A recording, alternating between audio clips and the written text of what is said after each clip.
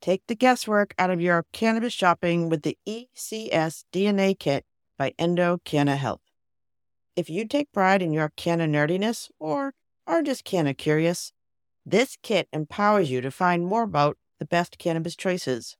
Right now, you can save 25% off your DNA test at endodna.com using promo code POD25.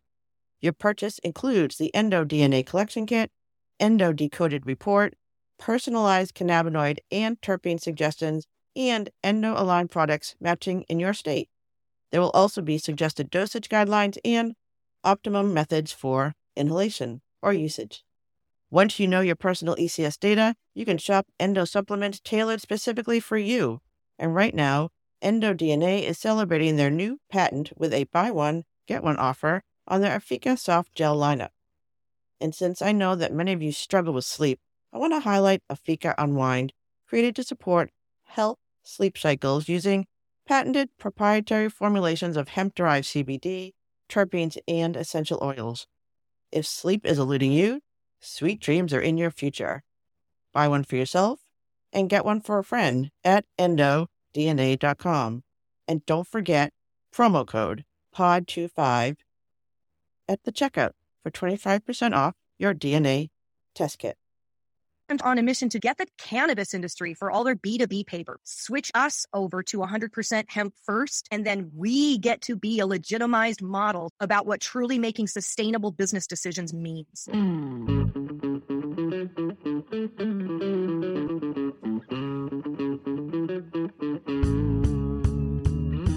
This is The Canna Mom Show, a podcast chronicling the inspiring stories of real women in the emerging cannabis industry.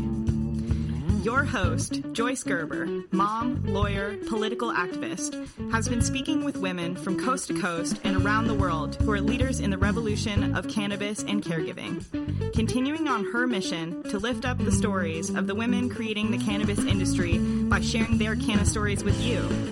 So go make yourself a cup of tea or roll yourself a joint, sit back, and learn something new about this magical plant on The Canna Mom Show with Joyce Gerber. From the Tip O'Neill Studios in North Cambridge, Massachusetts, it's the Canna Mom Show. Now here's your host, Joyce Gerber. Welcome back. I'm Joyce Gerber, and this is the Canna Mom Show, where we are talking about caring for and giving voice to women in the emerging cannabis industry, one canna story at a time.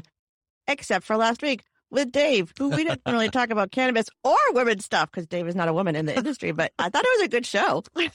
I enjoyed it. I don't know if other people did, but we talked a little bit about cannabis, but you're right. It was my life story, and I hope it wasn't too boring for people. I thought it was awesome. And there's a lot of legal talk, which is kind of relevant because I feel like that's what makes our show, our cannabis podcast, different from other ones. We like to inform our audience about the legal world. Mm-hmm. Right. So last week we talked about Constance Baker Motley, the civil rights queen. Mm-hmm. So that's a good Black History Month woman thing. Cannabis. That's not cannabis either, I guess. But civil rights. But it's women. Yes. It is women. And this week I'm so thrilled to talk about President Biden's nomination for the Supreme Court. Yeah. Taji Brown Jackson. Have you ever met her? Have you seen her around in the Boston world? No. I have not, but pretty exciting, I know. And, to think he had 3 finalists, Black women. Like everything else, it's about time, but it's good news. It is good news and so overqualified and so amazing. And she looks good, which is just kind of how the women roll in this world. And I don't know her either. She's went to Harvard. She didn't practice here, I guess, but she's like about our age. Like she's in her 50s. Like we're taking over the world. I know. Yeah, it makes me feel old, but that's all right. That's good, though. She'll be there a while at least, Absolutely. Yeah. So that was awesome. And then I just want to make a quick correction. I realized that last week when I was talking about my friend Maura Healey, who is the Attorney General of the Great Commonwealth of Massachusetts. Right. I said she was running for Attorney General. She is not. She is running to be Governor of the Commonwealth of Massachusetts. I should have cut that. I'm not as up on mass politics as I used to be, but yes. So good correction. So that was just, again, I keep reaching out. Maura, you need a cannabis advisor. Why do people not take me up on this? Yeah. Yeah. It will happen. And the day it's going to happen, if it's not you, you're going to say, I told you so. You need a cannabis advisor. And I'm surprised that, have you heard of them in other states? Because I'm surprised. I'd be surprised if no one's come up with this idea before. Oh, there are. I mean, I'm going to be talking to more policy people. There's some policy at a federal level women I'm going to be talking to in April and May. So, policy is important. We talk about this all the time. I mean, bad policy makes bad law, and then you enforce it badly. That's kind of where we are now. So you need smart people who know what they're talking about to influence this. Yeah, I'm just surprised that the people don't have, like in California, the governor of California should have a full-time cannabis advisor. It's, and probably here as well. Yeah, actually, someone they're talking on the State of Cannabis News Hour today about how President Biden did not mention cannabis in his State of the Union address. Yeah, well, maybe if the world wasn't in such a mess that he would have, but who knows? It could have. Well, this is what we talk about, that cannabis isn't just cannabis. Cannabis touches everything. It touches everything from criminal justice to cosmetics, and that within the context of curing cancer and cleaning up the globe and world peace, we could have mentioned how cannabis legalization could help at one of these. So that's all I'm saying. And maybe President Biden. Maybe if Putin had a joint now and again, he wouldn't be so, up in arms about everything. Sheesh. Agree. It's all about ego. Lordy Lord. Okay, and then just one more thing. So I don't know if you remember, I interviewed a woman named Chia Rodriguez who was in a documentary called Ladybuds. Yes, I remember that. Last year. Mm-hmm. Anyway, so this movie is available now, but it actually has inspired 2 spin-offs featuring stories of women in cannabis. Do you have the names of the spinoffs, or? I do not. I just heard about it like moments before I came on air, so I just wrote it down quickly. But apparently, this movie is inspiring a comedy and maybe another documentary. I'm not sure. But again, women in cannabis, the numbers are bad. They're still bad, and that these stories need to be told to elevate, our people seeing us in this industry and being the leaders. So this is important news. Yeah, I've got the news here. The crack research team here at the Canna Mom Show. The Ladybuds documentary will get, like you said, 2 adaptations. One of them will be a scripted feature, and the other one will be non-scripted. So it sounds like one, another documentary series. But the scripted one, that's just going to be the story, right? With actors and everything, which will be interesting. Like my life, I always say my life is basically a sitcom. I mean, I have more stuff going on with my downstairs, which we don't need to talk about. But I have an Armenian, I have an Australian, I have an Italian. They're all living down there. They're homeless musicians. One may be moving out, maybe coming in. We're having an audition for a guitar player. So, and I talk about cannabis all day long. That's right. Come on. We need to get your reality show into development, Joyce. I would watch it. Yeah. The scripted version of this Ladybud spinoff is being described in the vein of Bridesmaids. So it sounds like it's going to be a comedy. Oh, yes. All right. My life is a comedy. So, okay, people, if you're listening, reach out. Yeah, come on. Get some material for you. I envision myself more as the marvelous Mrs. Maisel of, cannabis. Yes, with the pearls and the nice shoes and everything. Just like she does. And the clothes. Yes, she has wonderful clothes. All right.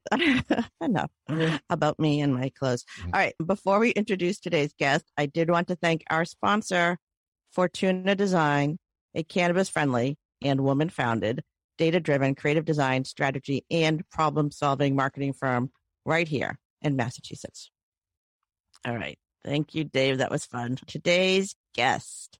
So I learned about today's guest years ago when I was actually looking to print the Canna Mom Show business cards on hemp paper. And I did use her services in early 2020 in preparation for all that networking I was going to be doing in 2020, but we all know how that went down. So I've had these great hemp cards, business cards for a couple of years now, I guess. Goodness. And I've finally been able to start using them. And when I give them out, I get the best response from industry and non-industry people when I say they are printed on hemp paper. So today's guest is the founder of Tiny E-Paper Company that makes 100% pure hemp paper on commercial scale.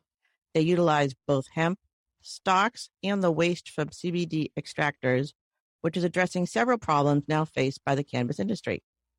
Of course, Tiny Paper's company is woman-founded and is on a mission to sell their products and run the business using smarter resources than trees and utilizing a lot of the waste being generated by a rapidly growing sector of the cannabis hemp industry. Please welcome to the Canna Mom Show, Erica Halverson, founder and CEO of Tiny E-Paper Company. Welcome, Erica. Thanks for coming. So am I saying the name of your business right? Tiny E-Paper. Yes, I am. Can you explain the name? Just tell people about the name before we get into the story. I would love to. Thank you for asking. So Tiny E is a nickname that my dad gave me, who has since passed away from cancer 4 years ago. He gave that to me as a little girl, and it was based off of an old Saturday Night Live skit called Tiny Elvis. And That's funny. it just stuck for years. It's just been my nickname. And one of the things my dad and I used to talk about all the time is whether or not we were walking on our life path. And while he was alive, I never got to tell him that I was actually feeling like I was walking on my path until I got into cannabis. And I can truly say I am walking my path of life right now.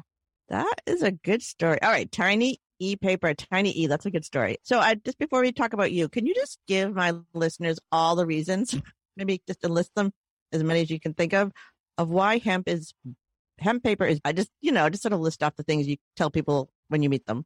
Yeah, so there's a few reasons. Number one is, as humans, we need trees to live, and we're running out of them. So number one. But number two is, I like to quote this one statistic because it really kind of puts into a nutshell how harmful tree paper and the chemicals that go into it are. There is a chemical in the bleach that is used to make tree paper stark white that we have been trained that it needs to be. And it's called dioxin. And it happens to be a chemical that is also found in Agent Orange. Yes, that Agent Orange. And there is so much of this chemical because of all of the bleach that goes into tree paper that seeps into our waterways and seeps into our soil systems that every female on Earth has traces of dioxin in her breast milk. And this is what we are feeding our children. And that is only to make tree paper white. And that's just the first reason. So let's talk about some of the good reasons. What does hemp paper do? What's so special about it? And why is it? I think people don't understand how versatile and insanely versatile hemp is, right? Hemp is the strongest organic matter or organic fiber on Earth. It is really tough stuff. So anything you make out of this plant is going to be tough stuff, whether it's clothing, paper.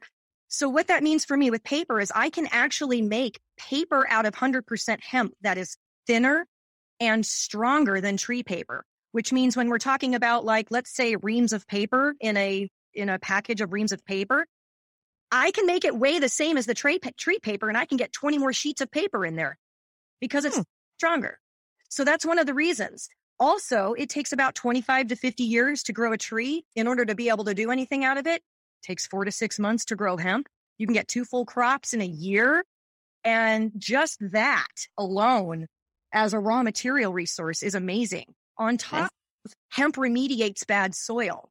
So you can grow it where there's never been able to grow anything before, completely remediate that soil and start bringing in rotating crops again.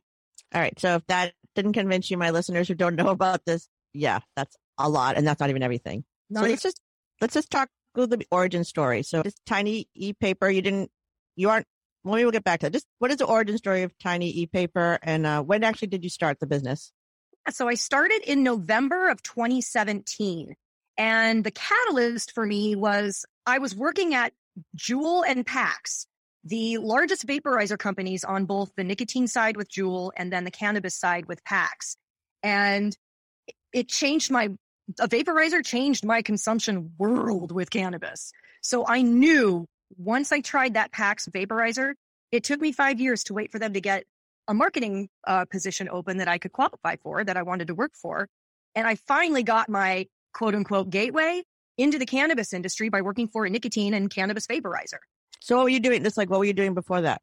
I was doing marketing and sales for a lot of other companies and a lot of other industries like Samsung, LG, Starbucks Coffee, being a corporate office, Victoria's Secret. So I knew I was you're in California, right? We always in California? I was born and raised in Seattle, moved to New York, moved to San Francisco to work in Silicon Valley for startups. That's where I worked for Pax. And then now I live at the beach in Long Beach. And I'm so jealous. Okay. I have 3 beaches I can walk to. You should be jealous. I was working at Pax and Juul, and I was looking at these tiny little vape pods that were surrounded by mounds of tree trash. And I was thinking to myself, we are selling this medicine, this wellness healing product for people in the most asshole way possible. And how dare us? That's a nice way to put it.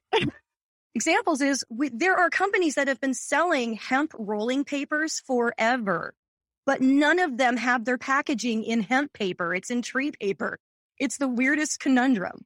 So that's what I'm on a mission to do, is get the cannabis industry for all their B2B paper, packaging, labeling, receipt rolls, anything to run a business, switch us over to 100% hemp first, and then we get to be a legitimized model to every other industry about what truly making sustainable business decisions means. Amen. I mean, that's my biggest issue. I hate the packaging, and I can't. Well, we can talk about cannabis packaging a little bit later. So that was so you had this idea that you saw that what was actually happening, and ding dong, it went off. And I'm like, there's got to be a paper company out there that's making 100% hemp paper for cannabis companies. And I took weeks and searched high and low all over the world, and I couldn't find any. And I also couldn't find any company that was utilizing the waste from CBD extractors, which they're producing tons and tons of waste every day. And so just like maybe talk about like how it doesn't seem like it should be this unusual. I mean, I know I've heard other people about the hemp industry. It's like the infrastructure doesn't exist. So that's why it's hard to get real, like leveling it up or whatever they're doing. But like, why is it, what are the biggest challenges you're facing as a hemp paper company right now? I guess, why aren't there more people doing this? Because it seems like such an obvious connection, cannabis dispensaries and hemp packaging. Yeah, it does, doesn't it? It's kind of strange. But for a long time, until the 2018 Farm Bill. So that's number one reason. Number two reason is everybody got so hyped up over CBD when hemp became legalized that we had a supply and demand issue with too much CBD and too many CBD growers. And we're over here on the industrial hemp side going, yo, over here, we need love too. So we had no supply, no growers, no processors for these last 2 to 3 years.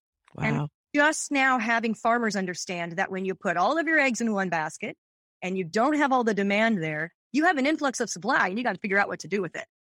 So this is interesting. Okay, this is interesting to me. So I know about, I just know that people were trying to grow the CBD are having issues anyways because of the THC target numbers, which is ridiculous and made up, but that's a separate issue. But hemp, industrial hemp is much bigger. I mean, this is a much bigger market. This is the thing I just keep not understanding why we're not going from carbon to cannabis. Me too.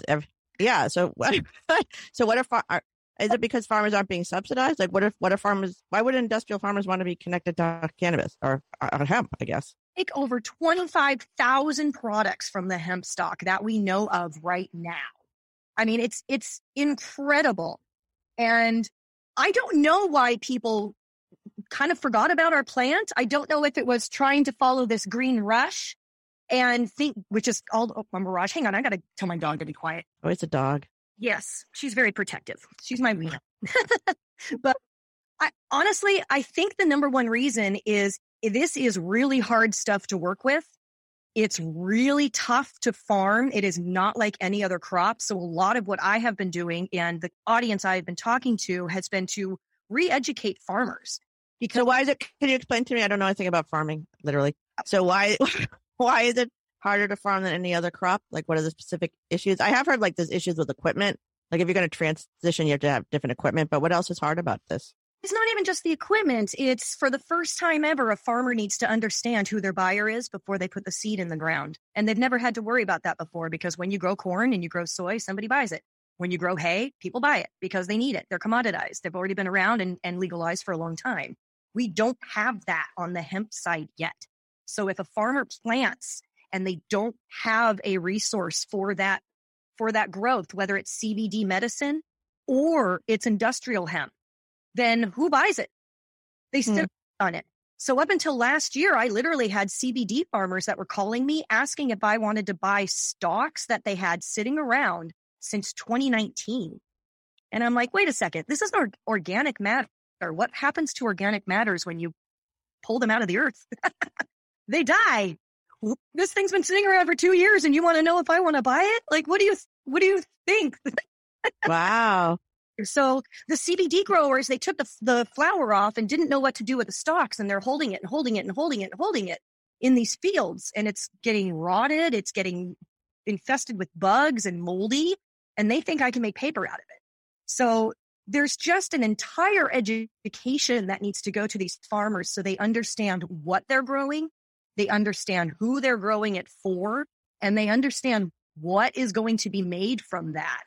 Because if they don't understand all of that, then they might be getting themselves in trouble, and they're getting our industry in trouble because I won't have the raw material I need. Well, that's interesting. So it's basically it's commodified, like on a market, like a real, like once it's legalized and on like This well, is it's legal. Yeah. But this is the main point of this whole thing. Yeah. Farmers drive the entire industry. If we don't have raw material, what do the processors do? They sit around and do nothing. What Right. pulpers sit around and do? Nothing. So it all starts with the farmers, and that's why they're the most important piece to this puzzle right now. Wow, that's interesting. All right, so this is a big hemp movement. So who are you working with? Are there policy people or advocates or farmers? Or like I know doctors talk to doctors, nurses talk to nurses, are farmers talking to farmers? How's this working? Trying to talk to everybody, because one of the things that I'm trying to show is how much of an impact hemp can have on marginalized communities. Even making just one product like hemp paper, I need farmers, I need cultivators, I need processors, I need pulpers, I need a paper mill, and then I need all the upstream supply chain like a bag making machine and an envelope making machine just to make paper. Now add textiles onto that. 2/3 of the processing of the hemp plant, whether it's for plastic, textile, paper, is about the same.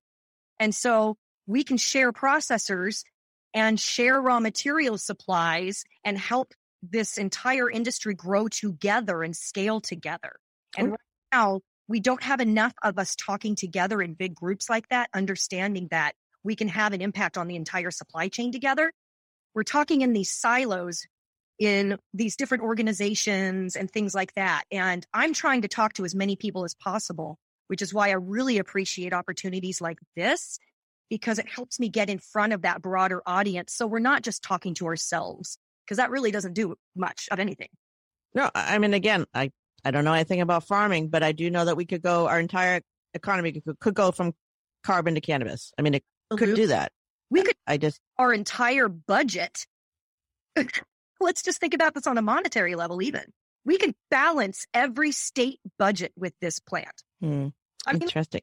Okay, so let's go back to tiny paper, just because tiny e-paper, just because it is about you. So my own personal story with you is that I was looking for hemp business cards because I thought that'd be a good idea, because I was so tired of I was mostly tired of going into dispensaries and seeing all the horrible, terrible packaging, which makes me want to cry every time I see it, and kept asking why they don't have hemp packaging. But I thought I could do my own little part by getting hemp business cards, which I did, beginning of 2020. Customers. Yeah. So what are people getting from you? Like, this is 2 years ago that I was, got my card. So what has been going on since the pandemic? Like, how have you been working with businesses? I know, obviously, you do the business cards. Like, what are you doing now? Yeah. I mean, a lot must have happened over the past 2 years. Can you just tell me the past 2 years in the next 20 minutes, Erica? It's fine. Just go. Basically, I had to pivot because of a pandemic, and I was selling business cards to an industry that wasn't having any business meetings because we were on lockdown. So what do? I held on to they're beautiful. I give them out all the time. It's hysterical though, because I'm like, what am I going to do with these? And then finally I got to give them out, and people do love them. They're very happy. They look at them for a long time. Oh, that warms my heart. So what I did in the meantime is I formed another LLC underneath my corporate umbrella, which is a packaging, labeling, and printing company. Because one of the things I found out very quickly is when I'm working with my paper mill, when they make the paper, I got to be able to make something out of the paper in order to sell it. Like, I have to make it into a box or an envelope or whatever, a business card. And so that's what I've done is I've created a packaging company called Tiny E Paper and High Life Packaging. And now we can make boxes, we can make books, we can make large format signage, all types of collateral. I can make childproof packaging, crutch cards. So we can perforate business cards, and you can make filters for your pre-rolls. All those different types. Yeah. Awesome. And so what I'm doing right now is I'm fundraising to buy all of the upstream machines I need to create all these other products. Like the first one I'm going to purchase is a bag making machine. And I will be the only 100% hemp bag producer, paper bag manufacturer in the entire world. And where do you make all these? Is it in the States, or do you make them overseas? Where are you making the products now? For me, especially when we're getting this off the ground, how dare I cannibalize our own industry before it has a chance to get off the ground? And that's why I'm very adamant about using American-grown hemp, American manufacturers, American farmers, American processors. I'm going to bring my machines here, plop them down on indigenous land, in America so I can, again, go back to supporting those marginalized communities, working with the indigenous tribes. They can help me with all that stuff. They have growers. They have labor for me. So when I get that machine and put it in one of their buildings, I can hire indigenous labor. That's like, again, I mean, I talk about cannabis as a vehicle for change and women doing business a little differently than all other businesses. So that's hopeful. So let me just go back to financing. I know this is an issue for everybody. Capital, that seems to be the issue we're on. You said you're doing some fundraising. Are you doing, so what's the reaction you're getting out there in the world? Because I don't know why there aren't more people doing hemp packaging for dispensaries. It just seems it's such an obvious connection. It makes me cry. My biggest challenge is I have boobs. I say I have vagina. That's how I put it. It's a vagina, really, not the boobs. Really honest and transparent about it. If I was not a woman, I would have had my money 3 years ago. And I know this for a fact. I get a lot of great responses, but then I get told I'm cute and I get patted on the head and I get concurrent. Do I have a man representing me that they could negotiate with? We need some respect out here. We're not getting it. That's my biggest challenge. I can't get any VCs to pay attention to me because they're owned by white guys and white guys like to invest in other white guys and they don't even want to talk to me. Yeah, I know. It's not even their fault, really. It's their brains are damaged or something. I don't know. I've been thinking about this for a long time. They literally just can't see us. But I just heard that Venus Williams is going to be opening up a venture capital. I love that. Because she couldn't believe it. She's like, what? 2%? That can't be right. And they're like, yeah, 2% of women. VC money. It's not, let's take cannabis out of it. 2% of all VC. All. Women. That's shitty. Yep. All right. So it's not, cannabis is specifically tricky. So you're finding the same thing everyone else is finding. But I think this is giving us an opportunity to maybe think about financing things differently as long as the men doing it the old school way don't win first. You know what I mean? Like, this is a new industry. It's a new business. Especially when we're a nascent industry. And I behold using the word industry. We're a community right now. When you're this nascent and you don't even have a supply chain, you don't fit in a nice little box that investors are used to. There is nothing about this industry that fits in a nice little neat box. And that's what most investors I talk to are looking for. And so I'm done wasting my time with the VCs, with the institutional loans, with anything that is a foundation. I want to talk to individual investors. I want to talk to people that are getting grants. I need somebody to believe in me, not an institution, because I'm not going to fit in their box.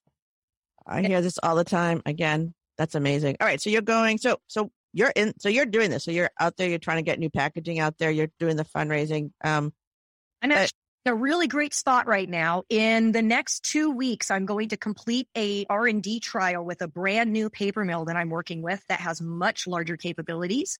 And I will be able to officially start selling packaging. I'm actually getting pricing together right now for the first time for my first orders. That's so exciting. So this is the thing I think people are worried about. They think it's the pricing they can't compete. So what are you doing? When I own the supply chain and when I partner correctly with paper mills and things like that, that's where I can have control over the pricing. The more that I have to use third-party vendors, right. When I do that, it adds on cost, which is why I'm fundraising to own those machines and partner with the people that are downstream from me so that I can manage those costs and mitigate that. Because if I make this paper too expensive, nobody will be able to afford it. And that is the biggest hindrance with what people's ideal about hemp paper is that it's astronomically expensive. I'm going to prove that it doesn't have to be. Oh, another woman doing something new. I love it. All right. So, even the business card, it's hard to compete with business cards because you can get them for so cheap. Seriously. You know what I mean? And you have to decide that hemp business cards are something you want to invest in because it says something about you. I think that's where I was when I got them. But I also have people that will push back on me a little bit with my pricing and say, well, wow, how come you're not as cheap as Vistaprint? Like $20 for 50 really flimsy, cheap cards. I'm like, why would I want to be known as a cheap, flimsy card? This is paper. It's commoditized. It is not like tree paper. It is special. And if you're not ready to pay a special price for something that's going to heal our earth, that's okay. I've got plenty of other people who are, and eventually they're going to be forced over to hemp paper anyway because tree paper is going to be gone. Again, I don't know. It's like we have this idea that everything's going to be cheap, cheap, cheap, cheap, cheap. And that's like you're being smart about it. But the truth is you have to think of like what you're doing down the supply chain of like who you're dipping. And if you really want to build an equitable industry that supports people and creates living wages and generational wealth, it's a different way of thinking about fewer things, higher quality. You know what I mean? That's where we're heading. We don't need so much stuff. Yeah. But it really is going to make a difference in the world. And that should not be free. No. So it's a real cost. All right. So let's just talk about your personal story. So you were working in Silicon Valley. You were doing marketing. You were this person. What was your cannabis connection? Did you have a cannabis connection? Were you new? Yeah. What was your story? I have a very personal passion for this plant. It completely changed my life. I lost a lot of weight with it, almost 100 pounds. What? It completely took away stress and anxiety and changed my mood. And I'll never forget, even my mother was asking me what was going on with me. I was going through this major change and improvements, and I couldn't tell her because I was still in my green closet. What year is this, Erica? What year? This was 20 years ago. All right. So your family didn't know, and you were using cannabis. Like, did you have shame? Well, like, how did you feel about it? Well, it was just this illegal drug thing, and I didn't look ashamed. I didn't really know what it was. I thought that people would shun me. I thought that my parents would be mad at me. I thought, I don't know. I just wasn't comfortable talking about it yet. And I'll never forget the day that I came out of my green closet, and now I'm loud and proud. I'm all over the place because this plant is amazing, changed everything about my life. And to be able to marry my personal passion for this plant with my professional career has been wonderful. It makes work not seem like work anymore. And I think that's something that not enough people do, is do something for their job that they truly, truly are passionate about. And I believe that the majority of us in cannabis are lucky enough to be able to do that because of this plant. That's interesting. So when you were in corporate America, were you a cannabis consumer and having to hide it? Yep. And I wasn't in corporate America. I was in corporate Korea. For 10 years, I worked between Samsung and LG. Get out. Really? Yes. Wow. Made the decision. I was at Samsung and I had to get out of Korean corporations. Talk about misogyny. Yeah, Erica. Goodness. New York and work for Silicon Valley and get some startup and small table experience on my resume. And I worked in Silicon Valley over the next 4 years for all different types of startups in every single type of shape and form. Angel funded, parent-child relationships, pre-acquisition, post-IPO. And that's finally when I got into Pax and Juul. And that's where everything changed for me.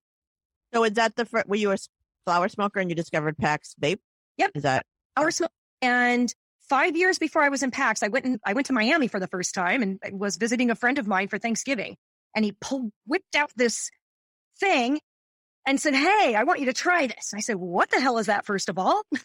Second of all, what? Like, that's going to get me high. There's no smoke involved. And you think I'm going to get stoned from that?" And little did I know, it's better. When you don't burn the crap out of the weed, you can actually taste it. And it tastes really good. You can actually get the full terpene profile. And it changed my life. You mean I can go to a restaurant, smoke weed outside the restaurant, nobody needs to know, and then I can walk in the restaurant without having to body wash everything because I smell like a giant joint walking through the restaurant. What? It was amazing. And that's when I have to work for this company. This is amazing. So did you use their flower vapes too, or just what were you using? Just the oil vapes? Well, I was using their Era, which is their small little battery. That's like their vape with the concentrates where you put the pod. Mm-hmm. Yep. I was also using their flower vaporizers. They have two different types. They have one that just does flower, and then they have one that has an insert that's an accessory, and you can do butters and shatters and wax. Oh, really? Concentrates with it too. Yeah, my husband's a vape. He loves the Pax. I've never really gotten used to the Pax flower, but I'm trying because I know some places I need to be more discreet. I like to do, when I'm out and about, I like to vape pods and concentrates more than flower. It's cleaner. And I mean cleaner as in you got to clean that Pax 3 times a week. Oh yeah. No, I'm a mother and I can't, whatever. I talk about cleaning your stuff. Keep your stuff clean. You wouldn't eat off dirty plates. I'm obsessed with this, having alcohol and wipes, and we clean our stuff regularly. So that is the complaint I have about the Pax. But any flower thing. Yeah. Everything has to be cleaned constantly. So that's funny. All right. So you were, so you were using cannabis for your own health and wellness, and your mother and family understood. So how do they feel about it now? Now out and loud and proud. Okay. have conversations with my uncle about it because he now smokes weed for his own medical issues. And last Christmas, I bought him a pipe. So yeah, now everybody, they're watching what I'm doing with my company. One of my other uncles is my newest investor in my company. So small friends and family investor, not a lot, but it's something. And I've got family involved now. So yeah, now that I'm where I'm at, and again, it's taken me 4 years to get to this point, but the people that I talk to that are my family, I know they're proud of me. So As they should be. This is impressive. And that's caregiving on the other direction. But let's get back to that. So we're going to be back with our guest, Erica Halverson, founder of Tiny E Paper Company, right after a message about our sponsor, Fortuna Design. Today's sponsor, Fortuna Design, is on a mission to share your light because the world needs to hear your message, is what the founder and visionary, Ashley Corrado, wants you to know. We met on Clubhouse, and I knew pretty quickly that she's someone I would be looking towards for marketing insight, and so should you. Fortuna Design works with your business to use your data to inform future business decisions. Ashley and her team want you to know that marketing is not a four-letter word, and if you are a mission-driven cannabis business, please give Fortuna Design a call. Like everything else in cannabis, you need a specialized marketing team that is on top of the quickly evolving trends in the emerging cannabis industry. Fortuna Design employs data-driven creative design, strategy, and problem-solving to help clients hone their online presence. Using the same data-driven approach, they integrate innovative tech solutions to help improve clients' infrastructure and processes. Ashley and her team use data to drive their creative process. And right now, Fortuna Design is offering a few special promotions just for cannabis businesses.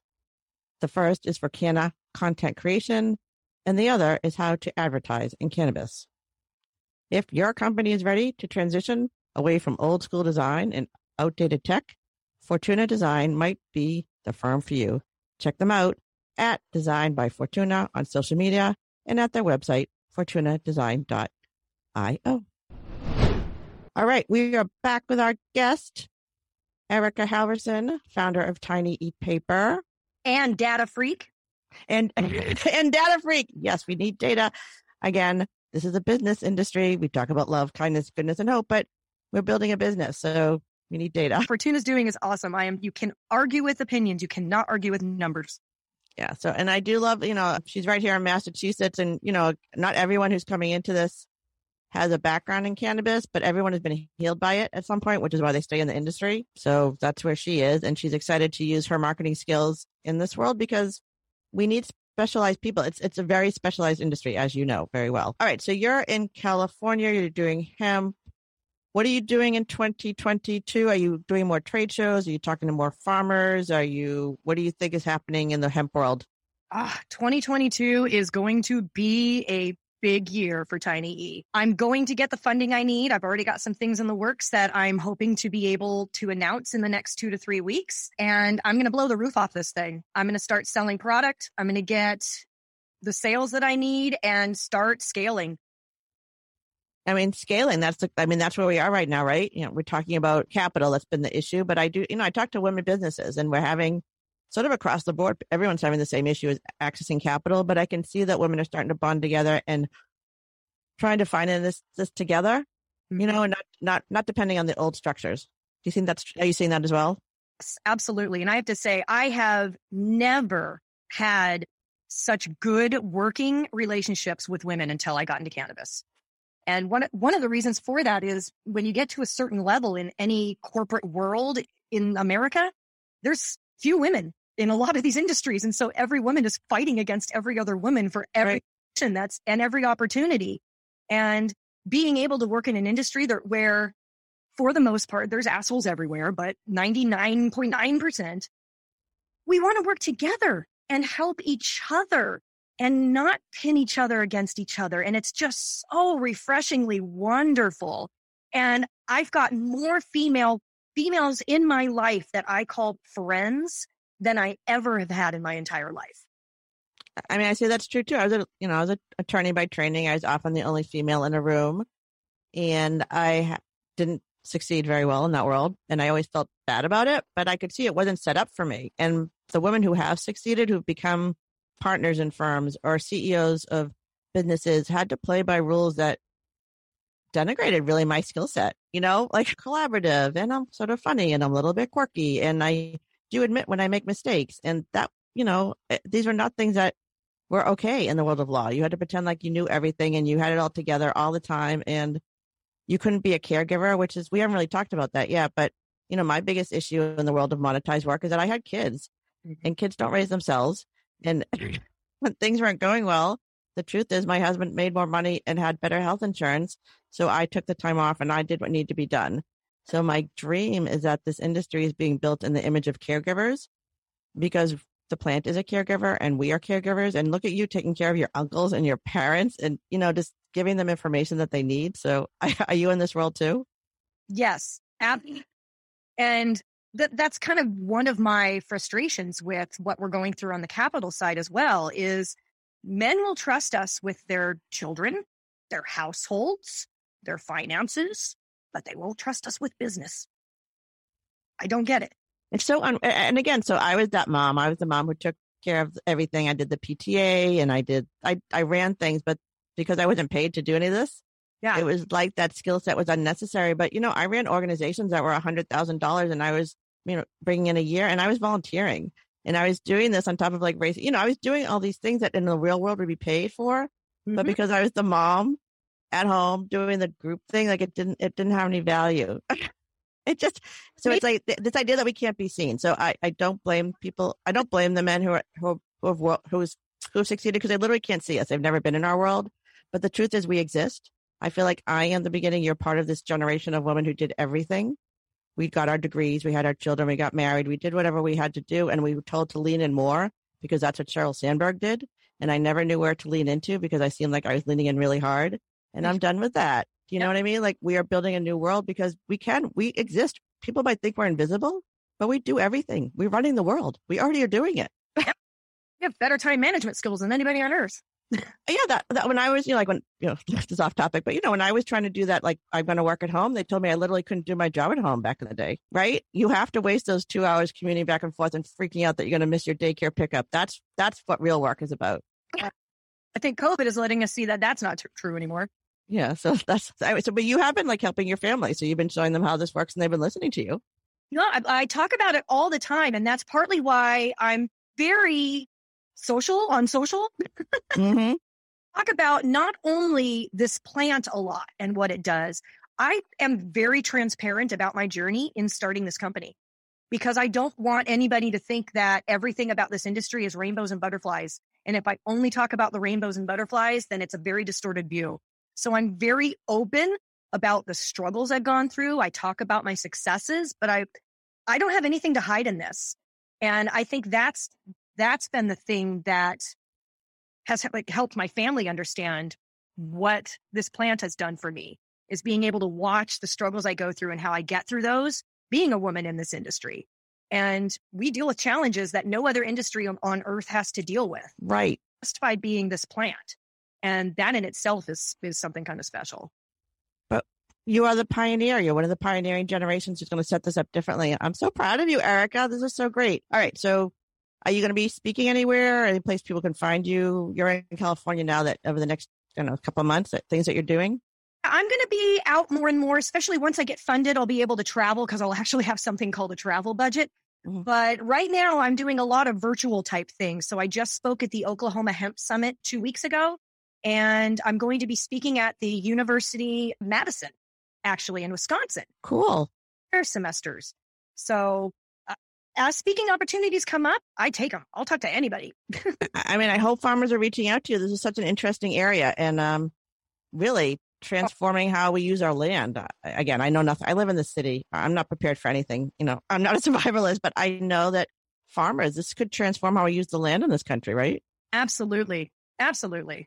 Amazing. All right. So, Erica, what is the best way for people to connect with you, to find you, to reach out to you? Yeah. So I have a website, tinyepaper.com. And I am all over LinkedIn, both as Tiny E Paper and as myself, Erica Halverson. Unfortunately, Facebook shut me down. So I'm only on Facebook and Instagram as myself, Erica, but I talk about Tiny E on there all the time, but they won't. Wait, can I back up? Did Facebook really shut you down? 3 times they've shut me down. Yep. How come they can't shut down like disinformation, but they can shut down hemp companies? And they keep telling me I'm violating one of their standards, but they won't tell me what it is. And I'm a hemp paper company. I'm like, what is violating a standard when I make paper? That's what I don't get. But they've shut me down 3 times. Oh, Facebook. Okay, so LinkedIn, who is actually a very friendly resource to the cannabis world. Are you on Clubhouse at all? I am. And actually, I'm going to be speaking at an event in the next 2 weeks on Clubhouse. So that will be fun as well. But yeah, I'm also on Clubhouse. All right. Clubhouse and LinkedIn. You're helping us spread the word and get information out there and educate. So thank you. Erica, this was lovely. Thanks for joining me today. Thank you, Joyce. I appreciate it. This is so good. Okay, so another show for my guest and my Canna Bro, David Yaz, and our Canna Mom Show team. I want to thank you for taking the time to listen to the Canna Mom Show, where we are on a mission to enhance the impact women have on the emerging cannabis industry by sharing and preserving their stories of love, kindness, wisdom, and hope. Thank you for following and sharing the inspiring stories of the women building this new industry so that together we can crush the stigma around cannabis and caregivers. I'm your host, Joyce Gerber.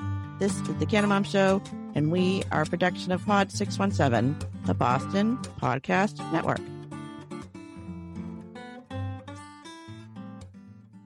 Thanks for listening to today's show. To check out more great cannabis podcasts, go to podconnects.com. Here's a preview of one of our other shows. Hi, I'm Gary, and I invite you to discover the Cannabis Podcast, a bi-weekly podcast focused on a Canadian's cannabis culture. I would be the Canadian, and my cannabis passion and culture has been building for 5 decades. I share that passion for this wonderful plant in every episode, through conversations with cannabis advocates and enthusiasts, stories about the ever-changing legal environment, and some hands-on testing of product in a segment I call Cultivar Corner. The Cannabis Podcast, a Canadian's cannabis culture, one toke at a time.